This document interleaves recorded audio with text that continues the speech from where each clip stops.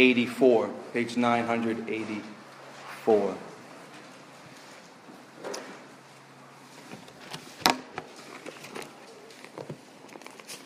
I want to read verses 11 to 15 this morning, but we'll actually only be looking at verses 11 to 12. There's so much to look at within these verses, and the more I get into this book, the more we get into this book as a church family, the more good stuff I'm finding, and the slower I feel like I need to go. But there's so much to be found in these 4 chapters of Colossians.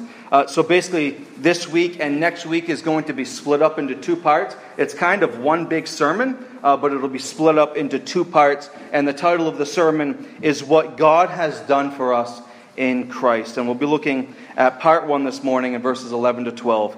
But look with me at Colossians 2, beginning in verse 11.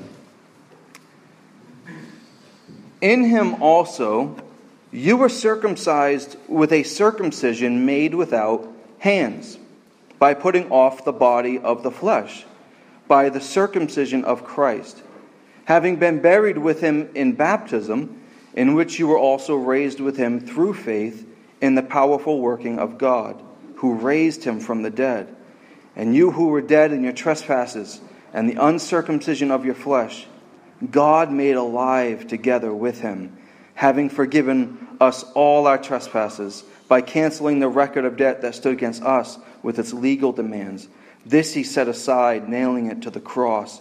He disarmed the rulers and authorities and put them to open shame by triumphing over them. Will you pray with me? Father, we're thankful for the opportunity this morning to sing your praise. And as a couple of the songs even indicated that we sang this morning, we are thankful for the fact that you were laid in the tomb. And we're thankful that you rose from the grave. And we're thankful that you have died on the cross for our sins. And we're thankful for the confident expectation that we have that you are going to come back. And Lord, we would even love if today was that day. We could behold your face. And we could be rid of sin and live with you in eternity and perfection forever. We long for those days. And so even this morning we have a microcosm of that where we sing your praise for an hour or so. But we look forward to when it's just forever and ever and ever. As we look at your word this morning, we pray that you'll give us a glimpse of your character and who you are and what you have for us. By your Spirit, open it to our eyes. In Christ's name, amen. Last year, I believe it was during the summer, we did a short series, I think about 9 weeks or so, on the church and various aspects of the church. And we called it Ecclesia. Ecclesia being the Greek word for the church, and that was the title of the series that we did back then. And one of the sermons that I had preached within that series was on the subject of baptism and the importance of baptism and all of that. But I also shared with you a little bit of my own testimony in regard to baptism. I like to say, and it's kind of humorous to me anyway, but baptism has been the bane of my theological existence. It has been something that I've thought a lot about. I've been in different camps over this subject. Myself, as a child, I was baptized around like 7 years old, and then I was baptized again at 10 years old, and probably no matter how many times I said a sinner's prayer, they probably would have just kept on baptizing me every time. And then as I grew a little older, after I graduated from college, I ended up leaving my Baptist roots, believing in believer's baptism, that you are saved and then baptized by immersion in the water. I left my Baptist roots and I joined the membership of a Presbyterian church that, of course, if you know anything about Presbyterians, they approve and believe in of what's called infant baptism or paedo baptism, paedo meaning child or small child. And let me say this briefly before I continue, but the reason that Windsor Christian Fellowship is a Baptist church is because of what partly distinguishes us from Presbyterians and from Congregationalists and from Methodists and so forth. Within our practice as a church, one of the big things that separates us is that we are a Baptist church and that we baptize individuals who, upon profession of faith, follow the Lord in believers' baptism by immersion. So that is why we are Baptist. We are a baptizing of believers sort of church. But I believed at a certain point in my life, in my early 20s after college, that I ought to baptize infants, even though I didn't have any children at that time. And the logic of it all was very simple. And even the text that we're going to look at this morning is often used to actually prove the position that we should baptize babies. You see, of course, as I was reading it in verses 11 and 12, in verse 11 there's a brief discussion of circumcision. So you see the discussion of baptism also within those two verses in verse 12. And so with those who defend infant baptism will say, they could come to these verses and say, okay, so there's circumcision there in verse 11, there's baptism there in verse 12, and so there's a real strong connection, there's a correlation between the two. And so what they would say is, just like Jews circumcised their male children under the old covenant, so Christians should now baptize their babies under the new covenant. And so there's a lot more to it, but for this morning we'll keep it at that. And so those of you who maybe even have friends who believe it's good and right and necessary to baptize infants, they do so in part on Colossians chapter 2, verses 11 to 12. And when I believed in infant baptism, I could have taken you to this passage and said, see, it's right there. There's a correlation between circumcision and baptism. So just like they used to baptize their babies in the old, or circumcise them in the Old Testament, we should baptize our babies under the new covenant within the New Testament era. But the fact remains that in light of some of those logical connections, there is not one example of infant baptism in the 27 books that make up the New Testament. There's not one. Some people will point to the household baptisms in the book of Acts, but the burden of proof is still on them to prove that there's infants there within those households. And so it's almost surreal that I'm saying some of these things. And when we were in our rooted class yesterday, we went through these two verses and we dissected them up a little bit. And I had told the class at that point that I can hear myself from 2010, kind of objecting at certain things that I say. And so there's this fight of Brandon going on in my mind as we think about paedobaptism or cradle-baptism by immersion and so forth. So it's a little bit surreal. But what I want to do this morning is, Lord willing, to show you what these verses mean. Not necessarily even in relation to the discussion of circumcision, of physical circumcision, or not even necessarily, although we'll touch on it, with a physical water baptism, but to really look at what this passage has to say in regard to our own conversion. So let's jump right in. Verse 11. Look there with me again. It says this: "In him also you were circumcised with a circumcision made without hands, by putting off the body of flesh by the circumcision of Christ."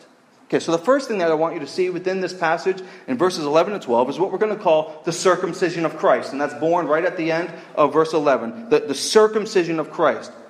It's no secret to you that for those of you who have read through your Bibles, that you know that the Bible is filled with discussion concerning what is physical circumcision. It runs through Genesis all the way through. You go all the way back to even Genesis 17, and circumcision becomes a focal point in relation to Abraham, doesn't it? Genesis chapter 17, verses 1 to 14, talks in detail about this. And God tells Abraham that every single one of his males, as a result of coming into covenant with God, all of the males within Abraham's household, needed to be circumcised. So himself, his servants, his sons, all of them needed to have this done. And although this may not be a discussion that we often have, and obviously now not being under those aspects of the law, you are free to choose in regard to your own children what you do in regard to circumcision. So this isn't often a table conversation where we're talking about this thing, but within the Bible and the eras within the Bible, this becomes a standard practice for the Jews. And there's all kinds of interesting stories. You remember even the story of Dinah, where Dinah, I think it's Genesis 34, 35, 36, somewhere in there, where Dinah is defiled by a man. And so what ends up happening is this man wants to marry Dinah, and all of Dinah's brothers, Jacob's sons, they go to this man and his family and so forth. They're like, well, if you want to marry into our family, you all need to be circumcised. And so all of those men of that family get circumcised, and the text says while they're still sore from their circumcision, the sons of Jacob go in and they kill all of those men in revenge for what they had done to Dinah. Or you remember in Exodus chapter 4 with Moses, with this interesting scenario with Moses and his wife Zipporah. And Zipporah grabs a sharp stone and circumcises her son. And she calls Moses a bridegroom of blood to her. In 1 Samuel 17, you see the young shepherd boy. You remember the scenario where David goes and he stands before Goliath. And what does he call? What does he refer to Goliath as? He doesn't just call him a Canaanite. He doesn't just call him a Philistine. He says, this uncircumcised Philistine. It's almost like this insult. This man is a pagan. He has nothing to do with us. He is an uncircumcised Philistine. And this is all a bit strange because when we're angry at an enemy, we usually don't discuss whether they're circumcised or not. It's not something that even comes into our mind. It's not even a thought. But this is something that they were thinking through.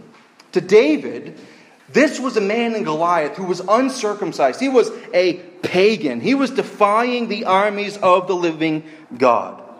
You continue on and you see that this is obviously one of the main practices for the Jews within the Old Testament. It's one of the things that the Apostle Paul even says about himself, doesn't he? When he's going down the list of, I'm a Hebrew of the Hebrews, I'm of the tribe of Benjamin and so forth. And he says, I was circumcised on the 8th day of my life. You might remember when we walked through the book of Galatians together a few years ago. And this whole discussion about Paul's co-worker Titus, who had not been circumcised. And this was a big discussion. And this was a man in Titus. And everybody knew that fact about him. And again, to us, it just does not correlate. We don't really think about those things. Or in Acts chapter 15, there's this whole council of apostles and pastors and the church coming together in Jerusalem. And what are they discussing? They're discussing this topic of circumcision. But an important question to ask, because it does fill the Bible. And even though it, again, is separated from us, it's an important thing for us to understand why and what God's intention was behind circumcision in the first place. Why did God want the Jews to be circumcised? Why did he want that for them? Circumcision was a symbol. It symbolized the separation of the filth from the body. And the whole point of it was not simply to separate the Jews in a physical sense from the rest of the world, although that was a very key part of it. This was going to be a distinct nation. They were going to be holy unto the Lord. Part of that was going to be circumcised. But the hope was, God's intention was, that they would not only be circumcised according to the flesh, but that they would be circumcised in their heart. And that's what we see in Colossians chapter 2 and verse 11. The hope was that they would be circumcised with a kind of circumcision that wasn't done by hands. That wasn't done how it always had been under the old covenant administration. But done by the Spirit of God. A circumcision done by God himself. Putting away the filth from our evil hearts. And so we see this even within the Old Testament. Let me read for you a couple passages. Why don't you turn over to Deuteronomy chapter 10. So hold your finger in Colossians chapter 2, but turn over to the book of Deuteronomy. Genesis, Exodus, Leviticus, Numbers, Deuteronomy. The 5th book of the Bible in chapter 10.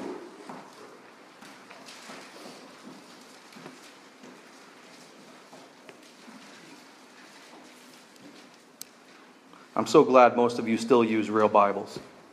Otherwise, most people are on their phones flipping from past to past. You can't hear it. So I don't know when to start reading because your pages are not rustling anymore. But Deuteronomy 10, beginning in verse 12. And now, Israel, what does the Lord your God require of you? But to fear the Lord your God, to walk in his ways, to love him, to serve the Lord your God with all of your heart and with all of your soul, and to keep the commandments and the statutes of the Lord, which I am commanding you today for your good. Behold, to the Lord your God belong heaven and the heaven of heavens, the earth with all that is in it. Yet the Lord set his heart in love on your fathers and chose their offspring after them, and above all peoples, as you are this day. Now here it is. Circumcise, therefore, the foreskin of your heart, and be no longer stubborn. That is what he wanted. The circumcision of the heart. Or in Jeremiah 4:4, you don't need to turn there, go ahead and flip back to Colossians 2. But Jeremiah 4:4 carries the same exact idea. Circumcise yourselves to the Lord. Remove the foreskin of your hearts, O men of Judah and inhabitants of Jerusalem. So this was the whole goal and intention behind circumcision anyway. It wasn't just a matter of the physical side of it being done, but a matter of it being done within your heart, that the filth of the heart would be cut away. And so what you have with circumcision is this incredibly bloody metaphor of sorts in physical circumcision that demonstrates the severity of the circumcision of the heart. Paul picks up on this elsewhere in the New Testament in places like Romans chapter 2 and verse 29. But a Jew is one inwardly, Paul says.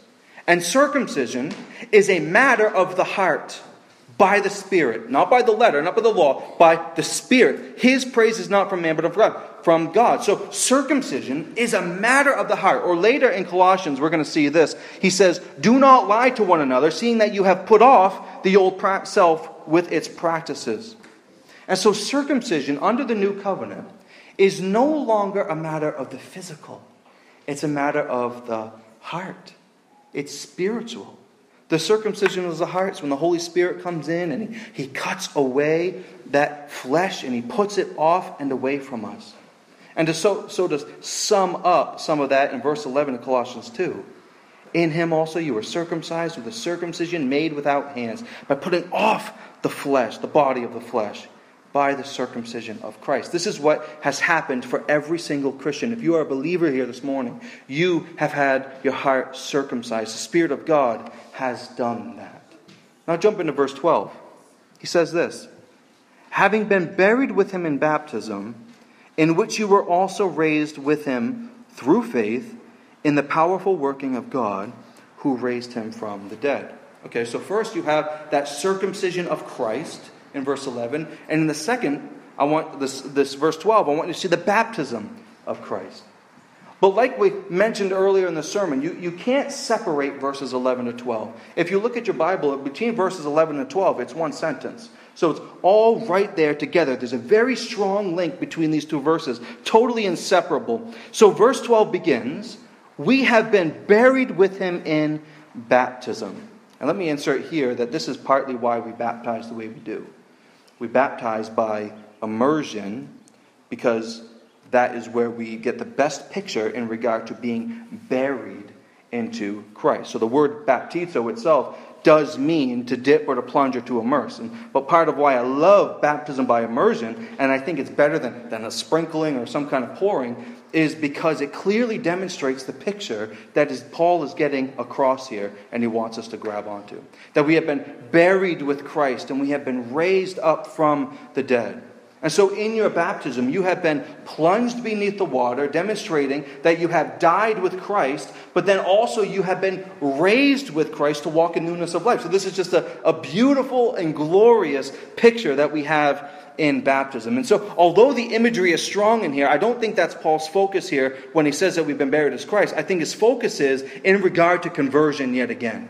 So the correlation between the circumcision of our hearts in verse 11 with the fact that we have been buried and that we have been raised with Him in water baptism. And so both things effectively mean the same thing.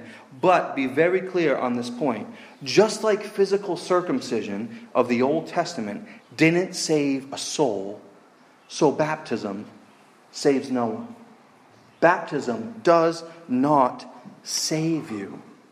The Bible is exceedingly clear that you cannot be saved by anything other than by grace through faith.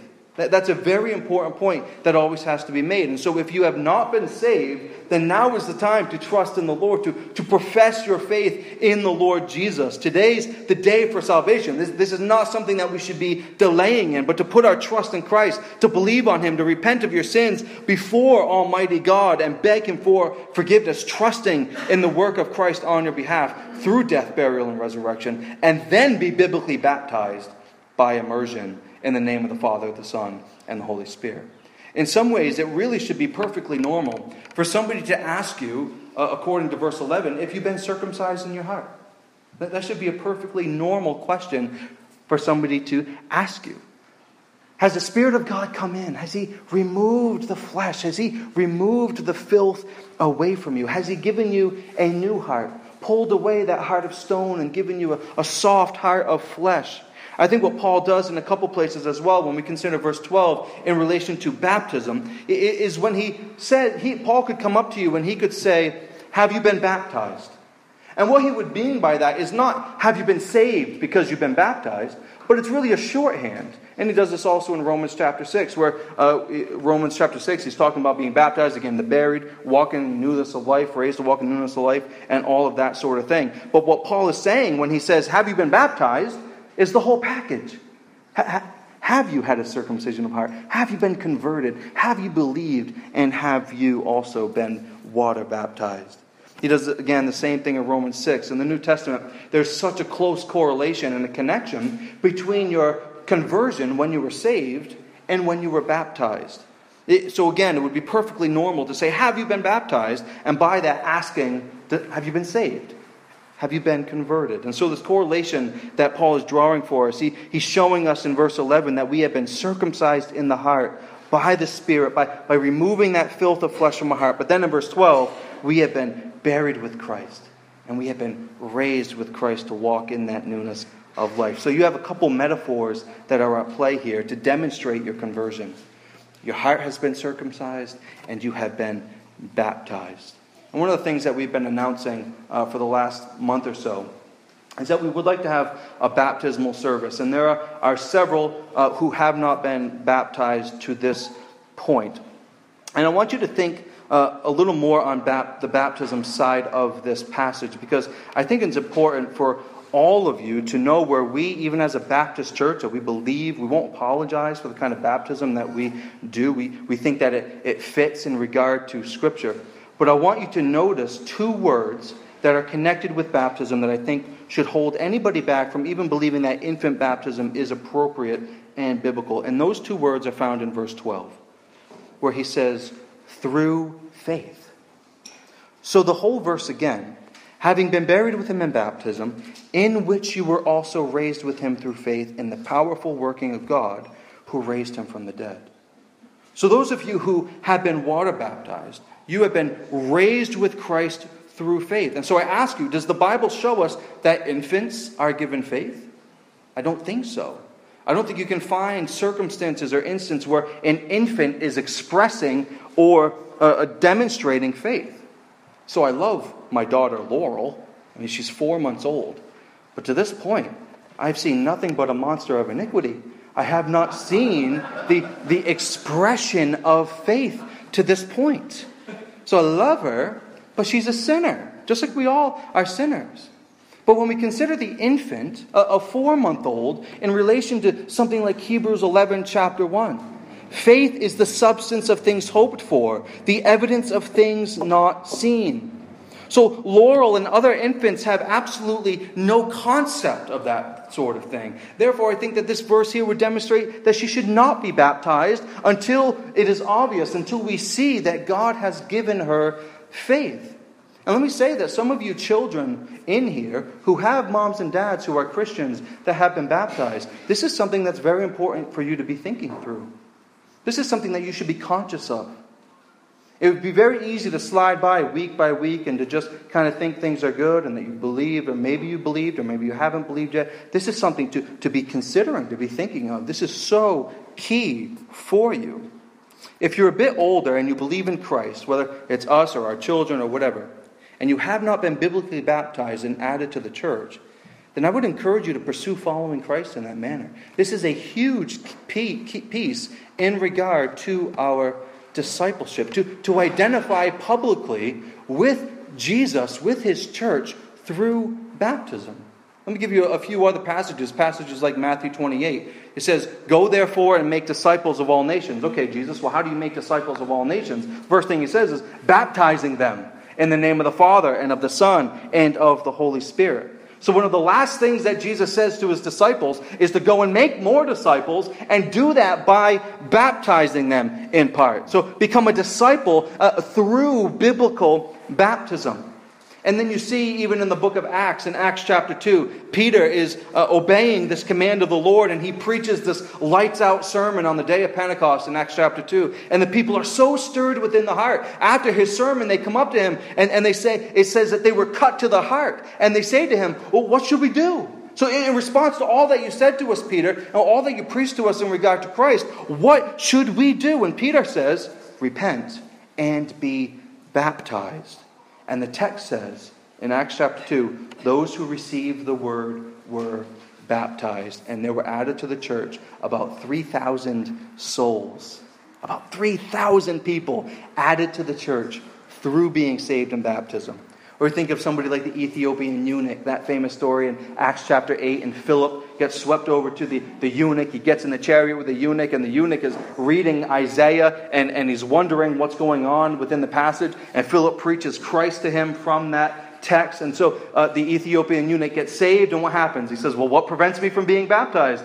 And Philip's basically like, nothing. Let's hop in the water, let's go down into it. And they baptized him there on the spot. Example after example of people professing their belief in Christ, in Jesus, and being biblically baptized by being immersed in the water, demonstrating the fact that they had been buried with Christ and raised to walk in newness of life, indicating again that filth had been taken away from their hearts. And what I love about this passage this morning, it's really just the simplicity in regard to the circumcision of the heart in verse 11, and then the conversion, that we have been buried with Christ and we have been raised with Christ in verse 12. We have not been left in the grave, just as Jesus was not left in the grave, but we have been raised. Notice verse 12 again, how this happens. Like, what is the impetus behind all of this? Having been buried with him in baptism, in which you were also raised with him through faith in the powerful working of God, who raised him from the dead. So you were raised with him through faith in the powerful working of God. So it's the powerful working of God in you that has raised you from the dead. So just as Christ was raised from the dead through the power of God, even by himself as God, so you too have been raised from the dead, Christian, through the powerful working of God. And let me say this, that it took nothing less than the powerful working of God to get you out of the grave. Right? It took nothing less than the powerful working of God to pull you out of the tomb with him. And let me ask you, where is the power of God found? Where do you find God's power? You want to experience God's power, you want to think about God's power, you want to dwell upon God's power, you want to see it. What is the power of God? Where is it found? For I am not ashamed of the gospel of Christ, Paul says, for it is the power of God unto salvation for everyone who believes. So you want to find and see and behold and dwell in the power of God and look upon his power and experience his power? Then get a glimpse of the gospel. What is the gospel? I'm glad you asked. The gospel is the fact that Jesus came to earth. He lived this beautifully sinless life. He did absolutely everything that the Father expected him to do. Everything the Father wanted him to do. Jesus submitted himself to the plan of his Father. That was his whole aim in coming to earth, and he executed it perfectly. Now contrast that to you. Contrast that to me. Jesus goes 33 and a half years without sinning. I can't go 15 seconds without sinning. Then Jesus goes to the cross. He dies there as a perfect Lamb of God who has come to take away sin. And he does it flawlessly. He does it beautifully. He bears the wrath of God on our account. So Jesus is on the cross. Our guilt upon his shoulders, right? The wrath of God being poured out, funneled onto Jesus. And what does Jesus do in return?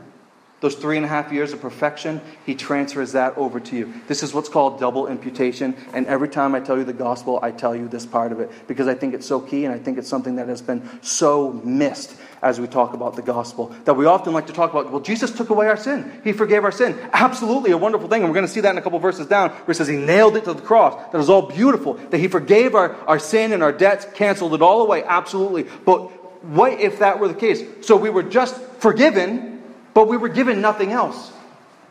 We need something else. We need to be given his righteousness, which is exactly what he does give us. So we walk around with our sins forgiven, but also with robes of righteousness, not our own, that are on our spiritual backs. And that happens on the cross. And then Jesus is buried.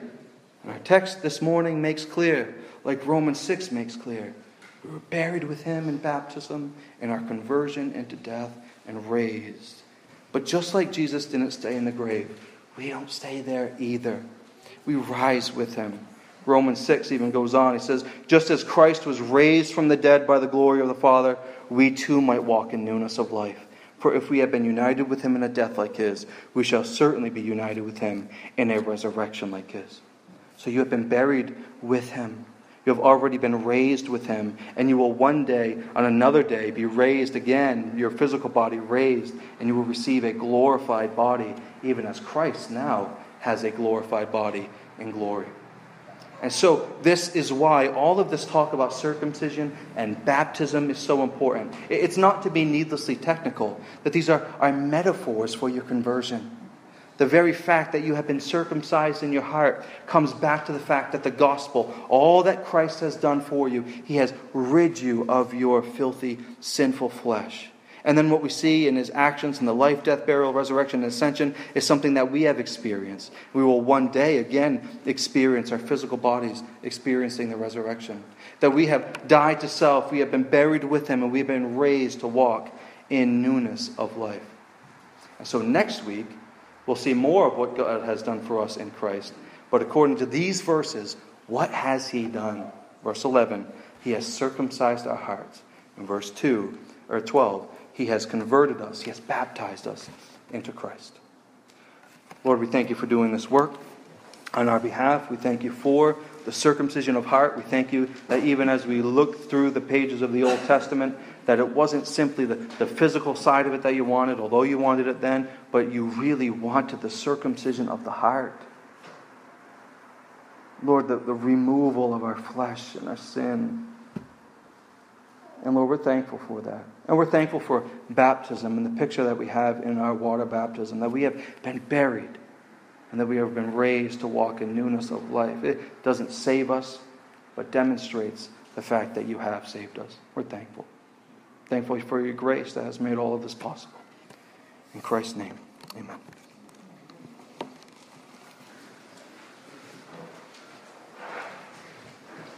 The last song is on the back of your bulletin.